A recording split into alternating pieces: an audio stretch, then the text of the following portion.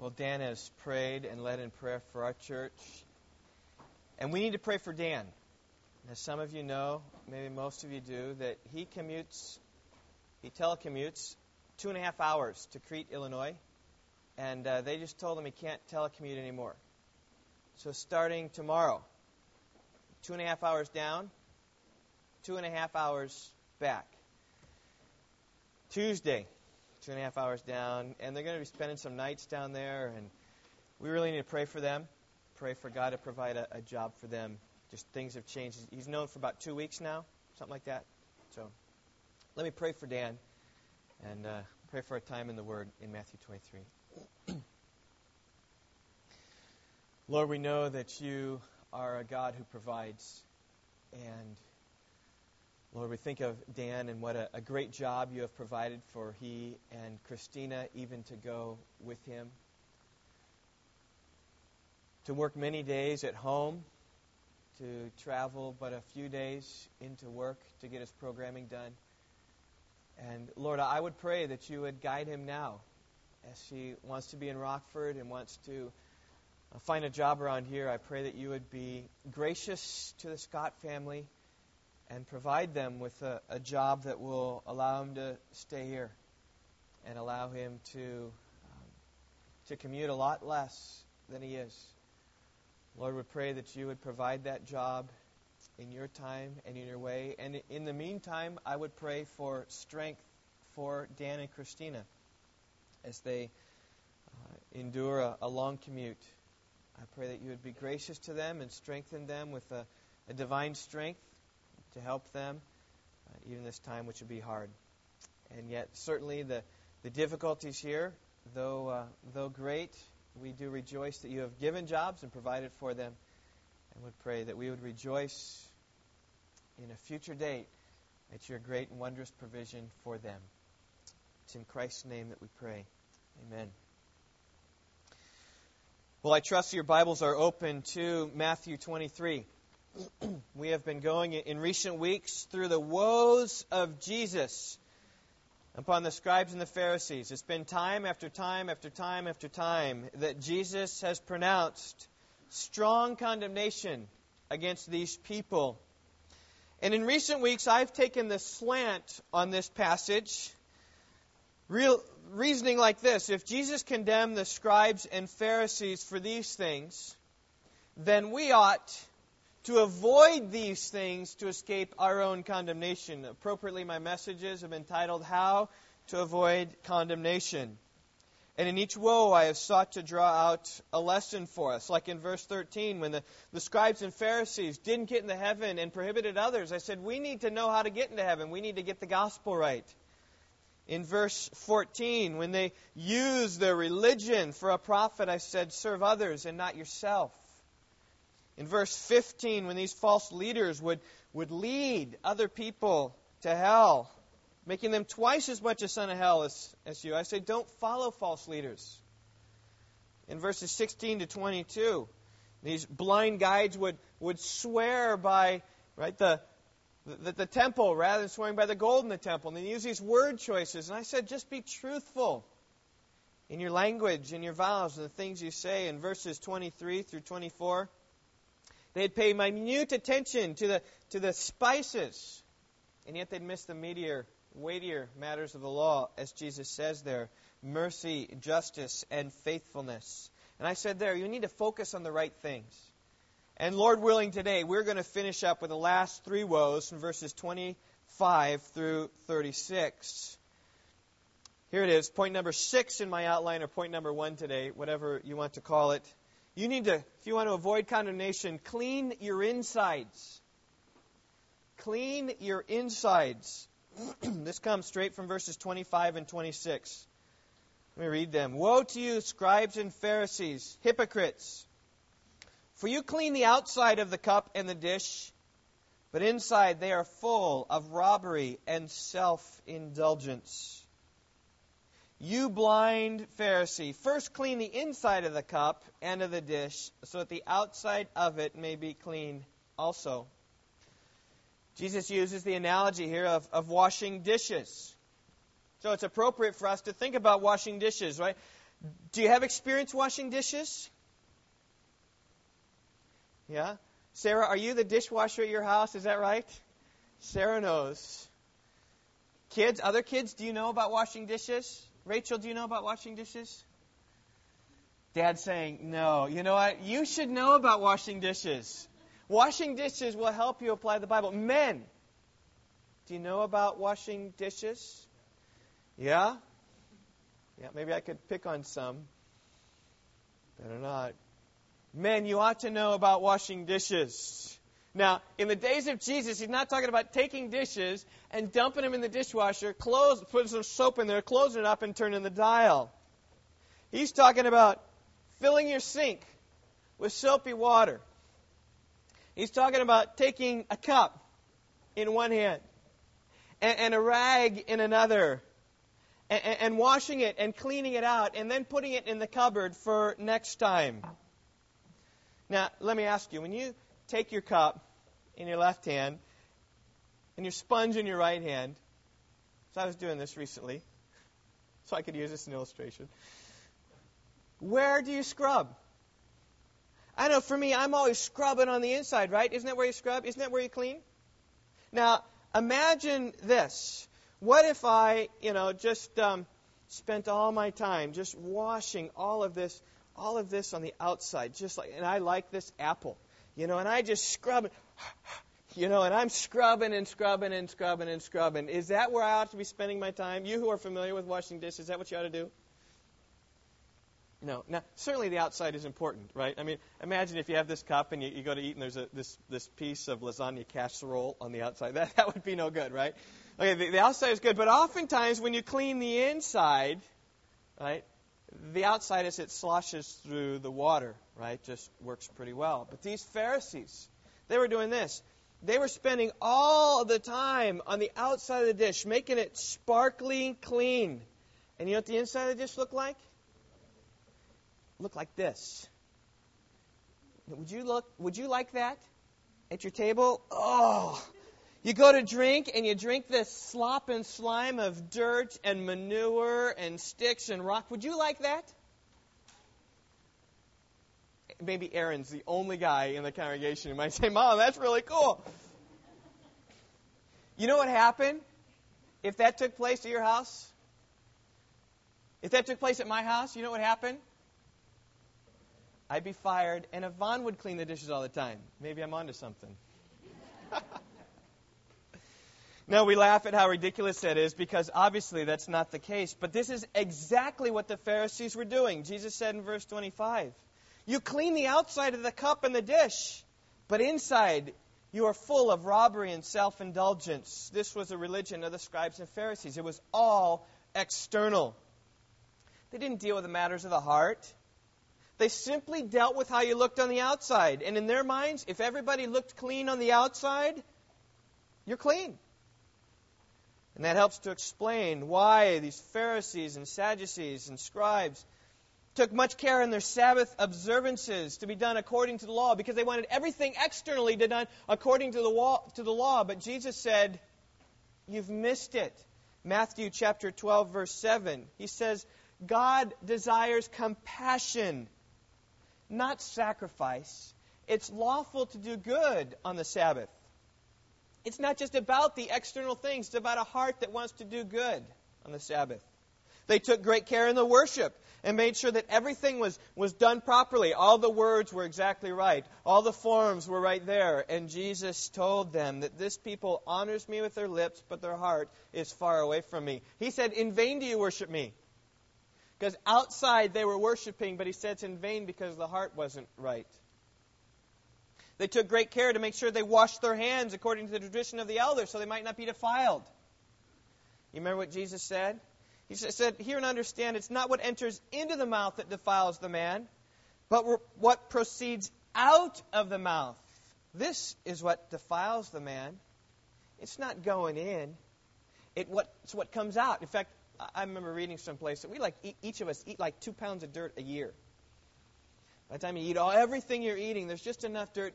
That doesn't defile you. It's not the dirt that defiles you. It's what comes in, what comes out from within. And lest you think this is a problem only with the scribes and the Pharisees, think again. This was entrenched in the Jewish mind. When Jesus made this statement about it's not what goes into you which defiles you, but what comes out from your heart that defiles you, his disciples took him aside and said, Jesus, can you explain this parable to us? And so Jesus had to speak to his disciples. This is Peter, Andrew, James, and John thought that it was external and not internal. Jesus said, everything that goes into the mouth passes into the stomach and is eliminated. But the things that proceed out of the mouth come from the heart, and those defile the man. For out of the heart come evil thoughts, murders, adulteries, fornications, thefts, false witnesses, and slanders. These are the things that defile the man. But to eat with unwashed hands does not defile the man. You almost get the sense here that Jesus is saying, read my lips. It's not what goes in, it's what comes out that defiles. It's not the importance. The outside is not the important thing. What's the important thing is the inside as it comes out. And that's exactly the issue for the scribes and the Pharisees. Their outside was clean. They kept the Sabbath perfectly. They worshiped the Lord using the right words, the right feasts, the right times. They washed their hands every time before their meals. But their heart was full of sin. And though they did everything externally exactly right, Jesus condemns them. I mean, think about us and finding, you look at somebody, perfect churchgoer, never misses Sunday school class, always comes to prayer meeting, always comes to serve at Awana. All these things on the outside, and yet they can be condemned for a wicked, sinful heart.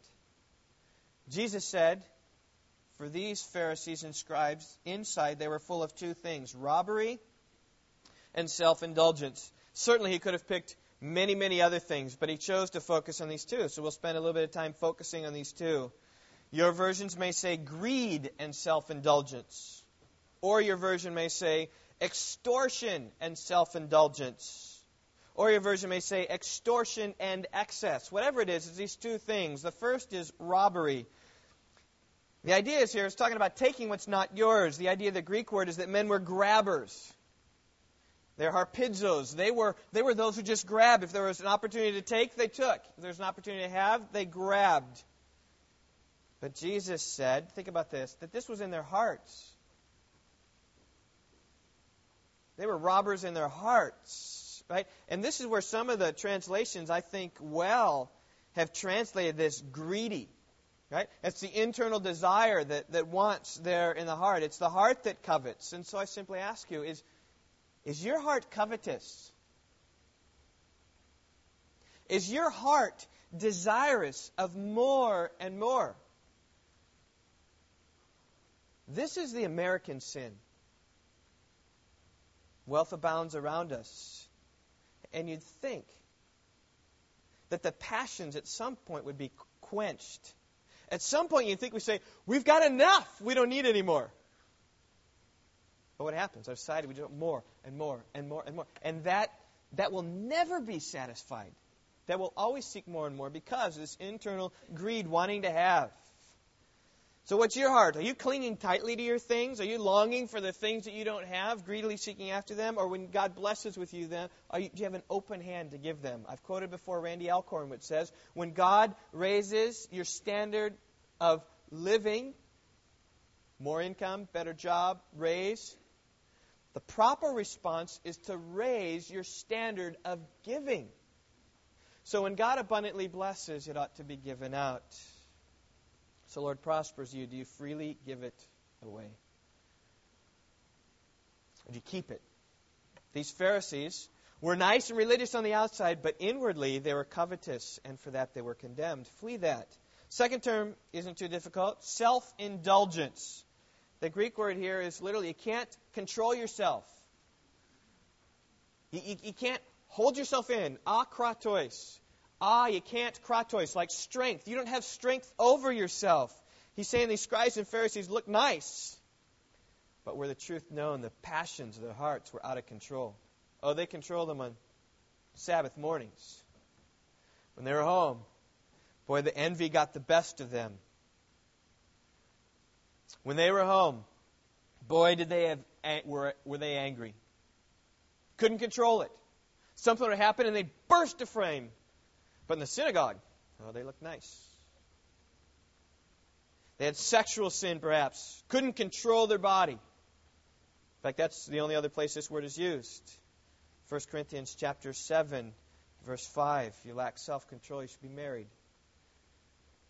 Maybe exhibit an overeating. Just can't curb your appetite. Maybe exhibit it in gossiping. Your tongue just keeps talking. Where there are many words, transgression is unavoidable.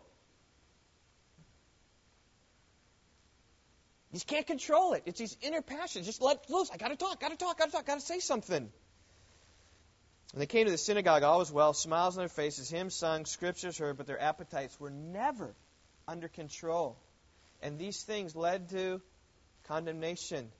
And Jesus tells you to clean your insides, right? Look at verse 26. He says, you blind Pharisee, first clean the inside of the cup and of the dish, so that outside it may become clean also.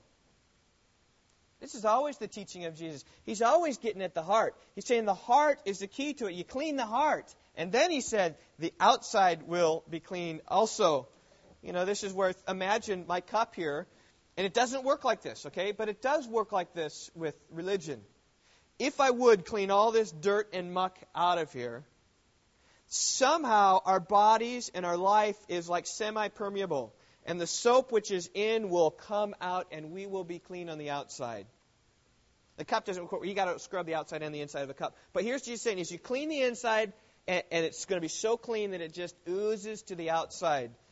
And a right heart will walk in a right way, and that's what Jesus is saying. And he always went after the heart. You remember when Jesus, back in Matthew 22, you can look at it there, was asked what the greatest commandment is? What did he say, kids? What's the greatest commandment? You shall, with all your heart, with all your soul, with all your mind, right? Some versions say with all your strength. Just everything internally within you, that's how you should be. And the second one is like it. You shall love your neighbor as yourself. Again, focusing internal. Jesus always took his dagger and went to the heart. Jesus in these words spoke about this internal love which expresses itself in love to God and love to others. So God has built us, right? What is in comes out.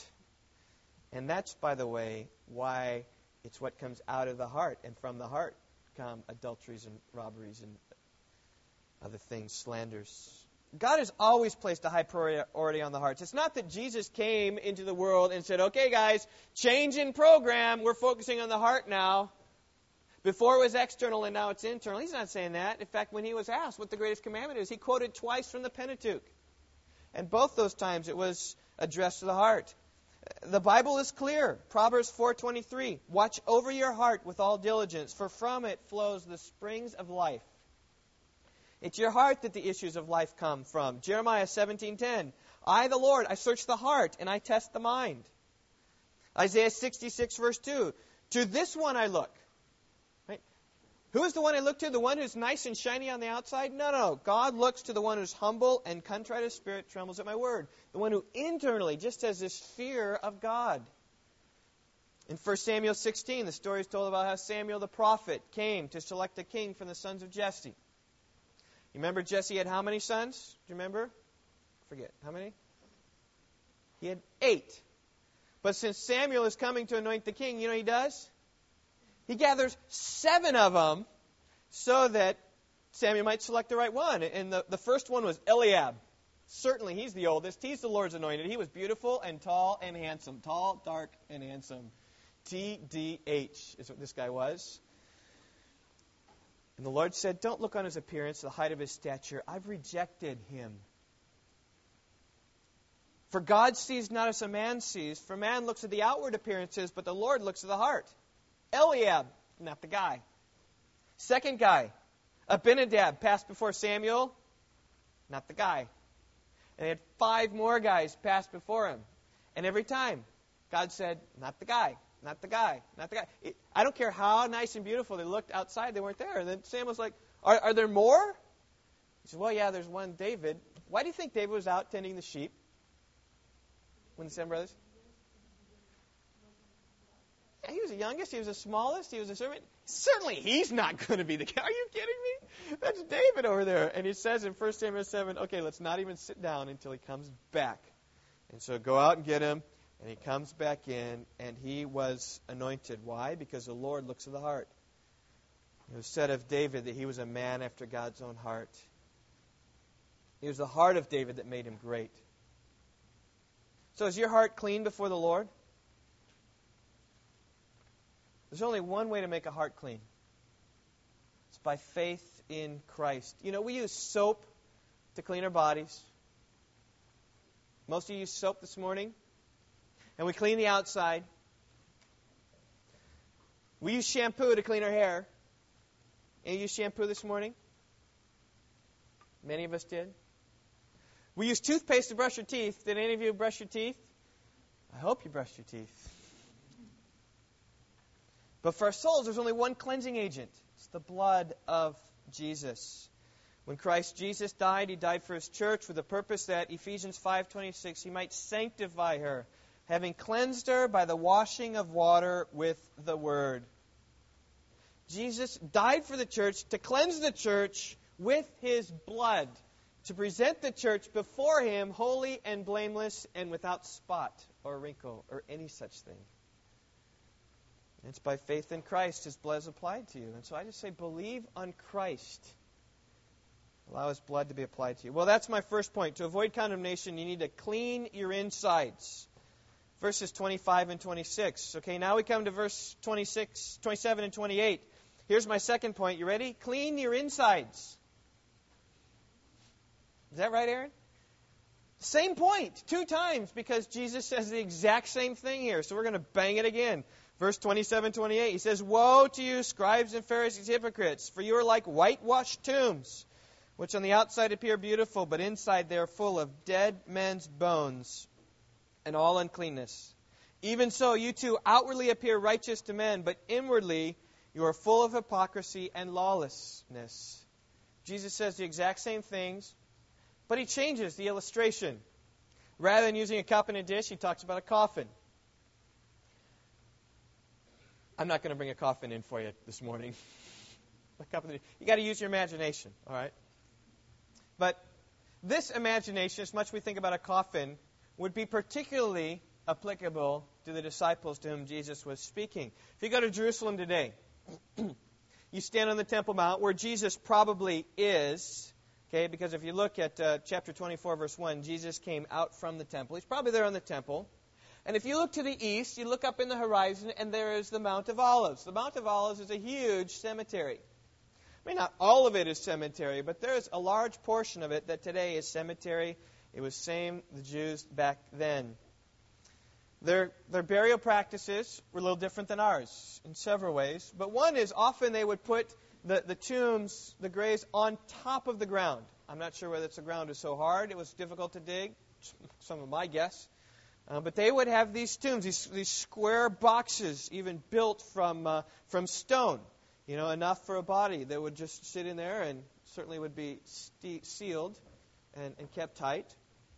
And one of the things that the Jews used to do every year before Passover, in preparation for the massive number of crowds coming upon Jerusalem, is that they would take these tombs and whitewash them. And they would make them all nice and shiny. And so imagine Mount of Olives, big cemetery, all these things freshly painted white. It's been said even that the Mount of Olives, especially when the sun came down, glistened the time of the Passover. It would have been pretty, but the purpose wasn't to make the Mount of Olives pretty. The purpose was this. You got somebody living in Galilee, Nazareth, coming up to Jerusalem to come and worship. And they don't really know so much about where everything is, and so they paint everything white, lest a worshiper come and kind of lean against a stone and say, "Oh, that was a tomb." Because if they would lean against something, at a tomb, they touched a dead person, they would be defiled. They couldn't celebrate the Passover. And the Scripture is very clear about that. In Numbers chapter 19, it says you touch a corpse, and they included that. You touch the coffin outside, you're defiled. You got to be cleansed. It takes 7 days to be cleansed. 7 days, Passover done and celebrated, you're done. In fact, even in Numbers chapter 9, there were some people defiled.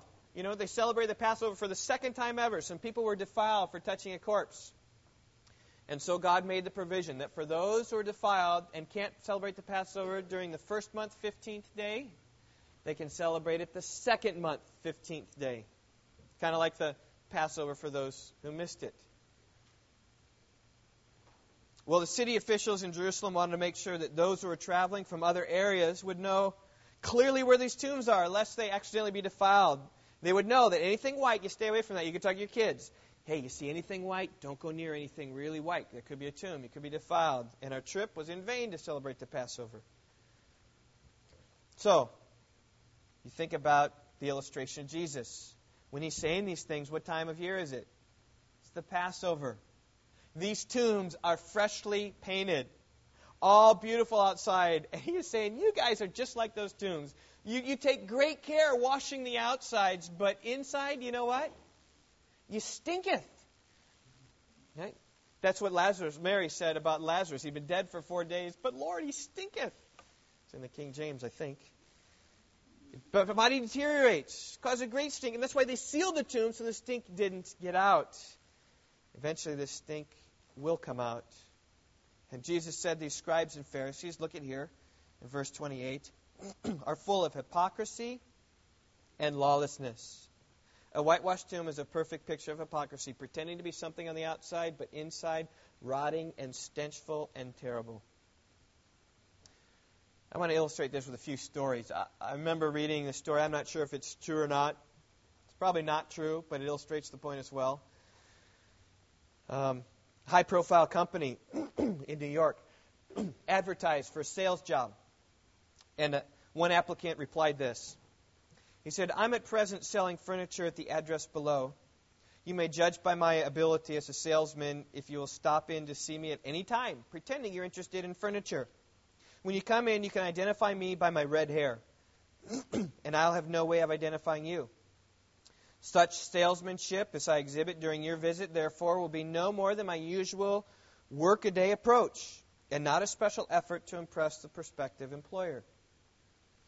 The story goes on that out of 1,500 applicants, this man got the job.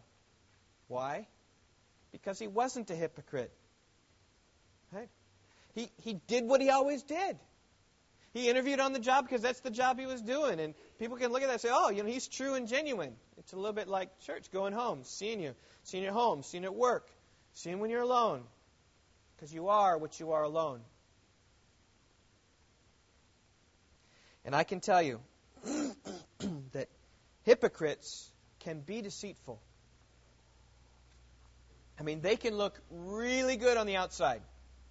I remember my first year in seminary out in California encountering such a hypocrite. Here I was in California studying the Bible in the Master's Seminary, really for the first time studying the Bible in depth, having the time of my life, meeting lots of new people. It was a wonderful time. I remember one man particularly well. He was from down south, so I had a slight southern drawl, which was really, really kind. Made it kind of, people who talk from the south are real nice and hospitable. And he was a nice guy. And he worked in the book shack, right? Tabs, you know what the book shack is? What is it? It's a bookstore right there at the church for the seminary and for the church. And he worked there, and he was involved in ministering to college students. There were about 500 students involved in the college ministry at that time, and he was ministering to some of them at one campus house. And so we were together some, and we certainly knew each other well. We first name basis, friend the guy. Didn't know him really well, but he was a happy guy.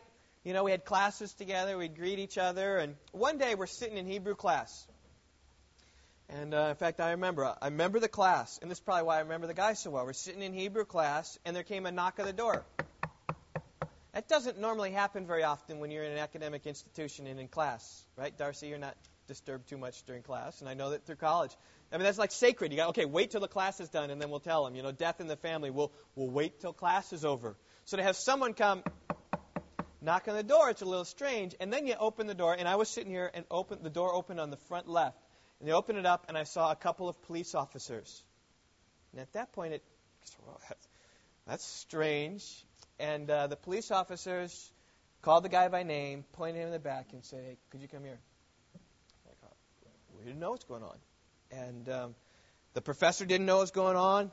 After he left, I remember the professor, a godly man, He said, let's just pray for him right now. So we spent a season just praying for him. We don't know what's happening. We don't know.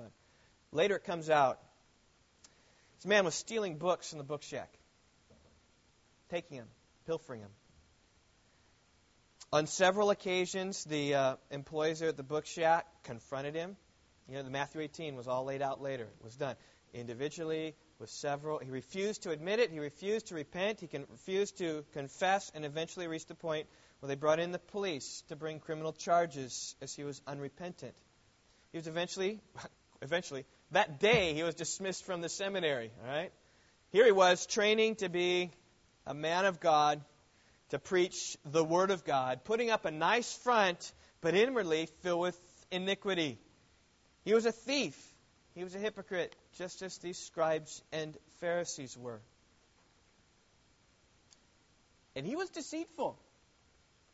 We had no clue what was going on, and that's how good hypocrites are. And that story may be a bit extreme, but the lesson is clear, right? The focus of our lives needs to be on our inner self. If you're one thing on the outside and another thing on the inside, you're headed for condemnation. You are. Jesus said this, these guys were great on the outside, but wicked on the inside, and they were condemned to hell. That's why it's important on the inside to have a clean heart that can only be achieved through faith in Christ.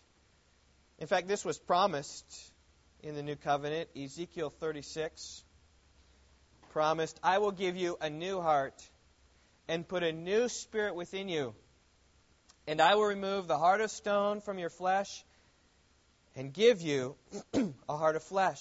And I'll put my spirit within you and cause you to walk in my statutes. And you will be careful to observe all my ordinances. Now these Pharisees didn't have new hearts. They knew by the letter of the law, by the letter of the prophet, that that God would promise a new heart. God would replace the heart of stone with the heart of flesh. But these Pharisees were walking around with this stone heart. And they were trying like crazy to act like they had new hearts. And you know what? That's difficult. It's a very difficult thing to have a stone heart, be corrupt on the inside, and fake everybody out. You remember what Abraham Lincoln said, right? You can fool all the people some of the time. And you can fool some of the people all the time. But you can't fool all the people all the time. And a hypocrite trying to fool people will eventually be found out. Charles Spurgeon once said, hypocrisy is a hard game to play, for it's one deceiver against many observers. And for certain, it's a miserable trade, which will earn at last, as its certain climax, a tremendous bankruptcy. And like my friend, if you're a hypocrite, you will be found out. The New Testament writers picked up here on the promise of God giving us a new heart so we don't have to play the game. Paul said, if any man is in Christ, he's a new creature. The old things passed away. Behold, new things have come. Right? So when believes in Christ, God changes them. It's called regeneration in the New Testament. Changes us to be a different nature than we were before. Jesus said, unless one is born again, he cannot see the kingdom of God. Right? Born from above, changed divinely by the nature, by God's nature, coming upon us and changing our nature, giving us clean hearts and new desires. And I simply ask you, do you have new desires? Are you different? Is the outside different than the inside, or are you the same? And I say with you, dear people, plead with God that he would clean your insides. Listen to the prayer of King David. After he was caught in adultery, Bathsheba said, be gracious to me, O God, according to your loving kindness. According to the greatness of your compassion, blot out my transgressions. Blot them out, O Lord. Wash me thoroughly from my iniquity and cleanse me from my sin. Wash me and cleanse me and make me clean. He says, purify me with hyssop and I shall be clean. Wash me and I shall be whiter than snow. You want to be clean? Look to Christ alone. He's the one that's able to save you from your sins. He's the one who can transform your hearts. You look to him. You look to his work on the cross. It's your only hope. Well, let's finish quickly with our last point. There are many verses, much detail. We'll go through this fairly quickly. If you want to avoid condemnation, clean your insides. If you want to avoid condemnation, clean your insides. If you want to avoid your condemnation, here it is, point number 3 or point number 8, whatever it is. Recognize your sinfulness. Recognize your sinfulness. And this is where, a hypocrite is one who pretends outside everything's okay. But the genuine one is the one who sees his own indwelling sin and sees the struggle with it and recognizes it and confesses it. Right, verse 29 starts like all other woes do. Woe to you, scribes and Pharisees, hypocrites. Then he continues on to say what the point is here. He says, for you build the tombs of the prophets and adorn the monuments of the righteous and say, if we had been living in the days of our fathers, we would not have been partners with them in shedding the blood of the prophets. Okay, see what they're saying here? They're saying that, the prophets, they had blood shed, and people didn't like them.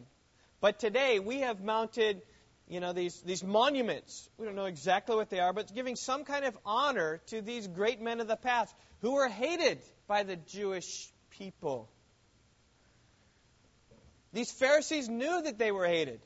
You think about Moses. Moses in the wilderness, the people grumbled against him. It was hard for Moses to lead because the people didn't want to follow because they grumbled. They didn't like God's man. I think of Samuel. The people didn't listen to him either. They demanded a king, even contrary to Samuel's advice. Isaiah was despised. Tradition has it that he was sawn in two by his own countrymen. Jeremiah was hated. On several occasions, I was thumbing through Jeremiah this week. He's placed in prison on several occasions. One time thrown into a well and left to die. The picture there is he's got a well, and just as the mud slop is here, he went into this mud slop and was kind of just left there to die. And he had to have someone come to the king to plead, hey, he's going to die if you leave him there. Eventually was rescued out of that. It was the people of Israel who seized Jeremiah and said to him, you must die. Why? Because he was proclaiming righteousness of God. And the people of Israel hated it. Elijah gave a great summary. After the altar to Baal, he's victorious there. He said, the sons of Israel have forsaken your covenant, O Lord. They've torn down your altars and killed your prophets with a sword. And I alone am left. And they seek my life to take it away. The sons of Israel hated the righteous people, hated the prophets that God sent to them. And so what did the people of Jesus' day do? Oh, we like Elijah. Here's a thing of Elijah. And we like David. And we like Moses. And we like Abraham. And we like, all these people who were hated in their days. And they convinced their minds that if they lived in Israel during those times, why, certainly they wouldn't have, sought Elijah's life. They would have stood up for Elijah. Certainly they wouldn't have grumbled in the wilderness. No, they would have backed old buddy Moses. Here's the problem. They didn't recognize their sinfulness. They thought themselves to be blameless. Put in that situation, I wouldn't do that. I've often thought about myself living in the days of Jesus. If I was in the crowd, and Pilate said to us, whom do you want me to release for you, Barabbas or Jesus who's called Christ? I've often thought, what would I say? Everybody around me is saying, Barabbas, release Barabbas. I know my wicked heart. What I think I would say? I'd say, we want Barabbas, we want Barabbas. It's only the grace of God that would work within me at all that would say, no, we want the Christ. Because I know my sinfulness, I know my wickedness, and I know that I would be just like the crowd and follow along with the crowd were it not for the grace of God. If I were in the crowd and Pilate asked, what shall I do with he who's called the Christ? What would I say? He's innocent, let him go. Everybody else around is saying, let him be crucified, let him be crucified, let him be crucified. And do I think that I would stand up and say, let him go? But by the grace of God, I would be saying, let him be crucified, let him be crucified. Because I know my own sin. As bold as I might promise with Peter, Lord, even though all fall away because of you, I will never fall away. even if I make a bold statement like that, what's going to take place? I know how I'm like Peter. I'm weak and feeble of heart, and I very well would have denied our Lord 3 times that night as Peter did. I know the weakness of my heart. But these scribes and Pharisees didn't recognize their sin, right? They fooled themselves into thinking that they were more righteous than they were. If we had been living in those days, we wouldn't have put them to death. We wouldn't have been partners with them. We would have stood for righteousness. And that was their error. They didn't realize their sinfulness. And so I ask you, when you think of yourself, do you recognize your own sinfulness? Do you realize that you have a sinful, prone to wandering heart? Or do you think that I'm really better than you really are? You know what? There's hope for the soul that realizes his sin. Remember the story told in Luke chapter 18 of the 2 men who went up to the temple? The one couldn't even look up to the temple and beat his breast and said, God, be merciful to me, the sinner. And Jesus said about him, he went down to his house what? Justified. There's hope for the one who recognizes his sin. But for the one who doesn't recognize his sin, that was the Pharisee, conveniently. Think about this. He went to the temple, and do you know what the content of his prayer was? He prayed about himself. God, I thank you that I'm not like these other people. I'm not like this tax gatherer, right? I'm not a swindler. I'm not unjust. I'm not an adulterer. I thank you. He thought himself to be righteous. And the one who thinks himself to be righteous, there's no hope. And Jesus said that man didn't go down to his house justified. And it's the same thing here in Matthew 23 with the woes. These scribes and Pharisees thought themselves to be righteous, and Jesus exposed the game. Look at verse 31. Consequently, you bear witness about yourselves that you are sons of those who murdered the prophets. Fill up then the measure of the guilt of your fathers. You serpents, you brood of vipers, how shall you escape the sentence of hell?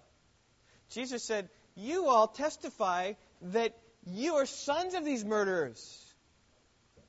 Your fathers are guilty, and as they sinned, they would further add up, right? Filling up the measure of their guilt, and as a result would spend eternity in hell.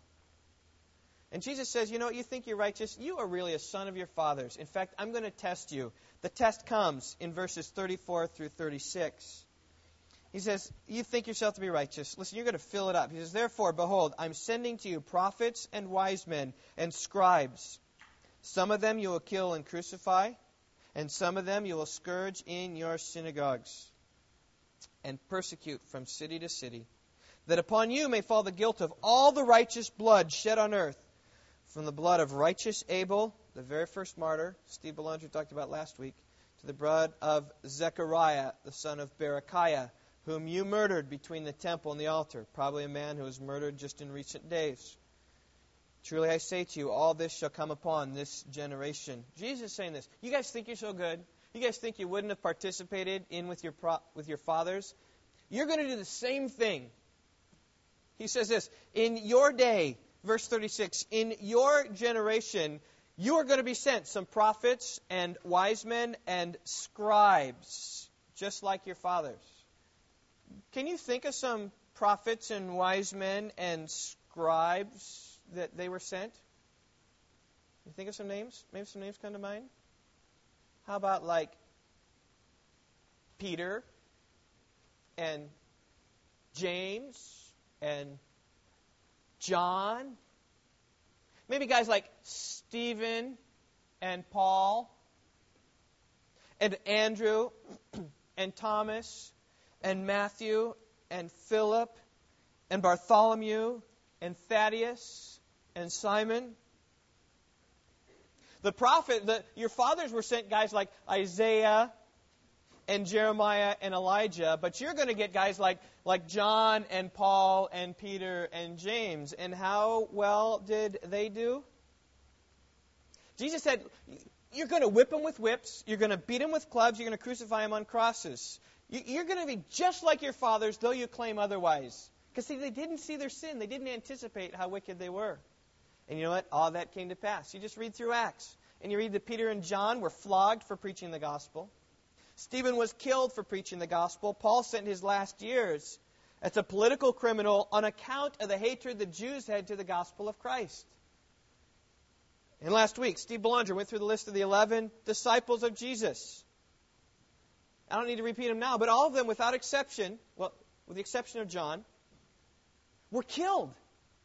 These are righteous prophets against this generation who said, no, we're righteous, and we wouldn't partake with our fathers. We would have stood up for Elijah and for Jeremiah. And John spent his last years in political exile, certainly caused through his belief and trust in preaching the gospel. These scribes and Pharisees thought they had all things under control. They thought themselves to be righteous, but when the time of testing came, says, okay, are you really righteous? Here comes the test. They trusted themselves, and they failed miserably. And the result is here, the guilt of all the righteous blood shed on earth, from the blood of righteous Abel to the blood of Zechariah, the son of Berechiah, whom you murdered between the temple and the altar, came upon them. That's a lot of blood. The Lord's bondservants have always been hated, and it all came down upon them. They were guilty. They were condemned because they failed to recognize their sinfulness. So, when the day of trial comes, are you going to trust in the Lord to strengthen you, or are you going to trust in your own righteousness because you don't see your sin? I believe that these hypocrites failed because they failed to recognize their sinfulness. They failed to see that they are just like their fathers. And you will fail if you say, oh, I wouldn't have put Jesus to death. Oh, my friend, you would. Let's close our message this morning by turning to 1 Corinthians chapter 10. It's a great closing passage. This is a lesson that comes screaming out for us. It's the same exact lesson Paul applies to the Old Testament. I want to apply it to the scribes and the Pharisees. In 1 Corinthians chapter 10, Paul lays out the history of the Israelites. Though God poured immense blessings upon them, though God had been with them in the wilderness, miraculously feeding them every day with the manna, though God poured out these great, tremendous, abundant blessings on them, they were immoral idolaters who grumbled. And God destroyed them for their grumbling. And then verse 11 comes the key. You can read verses 1 through 10 at your leisure. Verse 11. Now these things happened to them as an example, and they were written for our instruction, upon whom the ends of the ages have come. Right? The things in the Old Testament, when you see people sinning and God destroying them, that ought to be your example, lest you sin too and God destroy you as well. We need to learn from the Israelites, and we need to learn from these scribes and Pharisees. Here's the lesson, verse 12. Therefore, let him who thinks he stands take heed lest he fall. That was the problem of these Pharisees. They thought that they could stand. They thought they were righteous. And God tells us, here in 1 Corinthians 10, verse 12, to look at the Israelites and say, listen, if you think you're going to stand, you're going to fall just like your fathers did. And we need to look at these Pharisees and say that if we think that we're going to stand, we need to take heed lest we fall as well. If you think that you're righteous enough to stand on your own, you're setting yourself up for a big fall. So you say, what's the solution to this? Is the solution to this just to be righteous? Oh, if you know your heart like I know my heart, that's like impossible. What you need to do is you need to trust God and His Word. Trust by faith to fight the fight. Right? Paul told Timothy, fight the good fight of faith. You need to live your life continually trusting upon God's strength, not your own. Because you know in your own you're going to fall. But you know in God's strength, He can carry you through. Right? The good fight of faith is believing and trusting that in Christ you are completely righteous before God. Completely righteous. That's the message of the gospel. And you will never succeed over sin until you realize that your sin has been forgiven. You realize your sin is done and conquered. Right? He breaks the power of canceled sin. Right? The sin that's been done away. Right? That's the sin that you can conquer. Believe that in Christ your sins are gone and pure, and you stand righteous before God. Depend upon Him. Trust Him for enabling power. Paul said this. Listen to what he says. He says, Colossians 1:29, I labor, striving according to His power, which mightily works within me. So what's Paul saying? He's saying, I'm fighting the fight of faith, and I'm pressing on, and I'm laboring, and I'm pursuing. But am I doing it on my own strength? With my own righteous heart? He says, I got a sinful heart, and I'm trusting and I'm depending upon God by His power, which mightily works within me. That's the fight of faith. That's the only fight that you'll be able to conquer with. Trusting and striving and laboring according to the power of Him which works within us mightily. And then the promise comes in verse 13. No temptation has overtaken you, but such as is common to man. And here it is, trusting again on God. And God is faithful, who will not allow you to be tempted beyond what you are able, but with the temptation will provide the way of escape also, that you may be able to endure it. You know the way of escape? It's throwing yourself on God and allowing Him, trusting Him to bring you through and giving you the strength to conquer it and endure it. And the promise of Scripture says that you can endure it. How often do we fall in sin because the sin opportunity comes and we say, I can't help myself. I got to do it. Whatever, because of past upbringing, because of, other things that happen in your life. I just can't help it. That's who I am, Lord. No, you can, because it says here that He will provide the way of escape. It's the fight of faith. Trust Him that mightily pursues over. It's the grace of God working in us. It's the mercy of God working in us that will give us the ability to conquer. Because when you have His grace, you know His grace, you know your wickedness. And you see you need to trust Him to mightily work in your life. Let's pray together.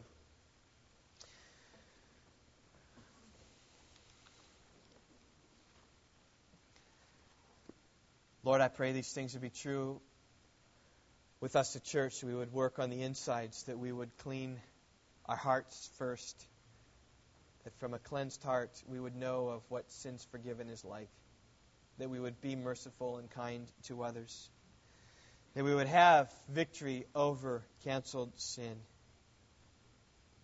I pray, Lord, you'd stir our insides, change our insides, give us heart of flesh, not hard-hearted hearts. Cause us to walk in your ways, even as you promised in the new covenant. Cause us to walk in your ordinances. Make us to see. We do really pray for you for help. I pray, O Lord, also that you would cause us to see our sinfulness. I pray, Lord, that none of us would play the game of putting forth us to be more righteous than we are. But by the grace of God can we stand and say that I may not be righteous, but in Christ I have been cleansed and I walk purely. God, may we know the grace of God that's in Christ Jesus our Lord. To you be all glory and honor and praise. It's in His name we pray.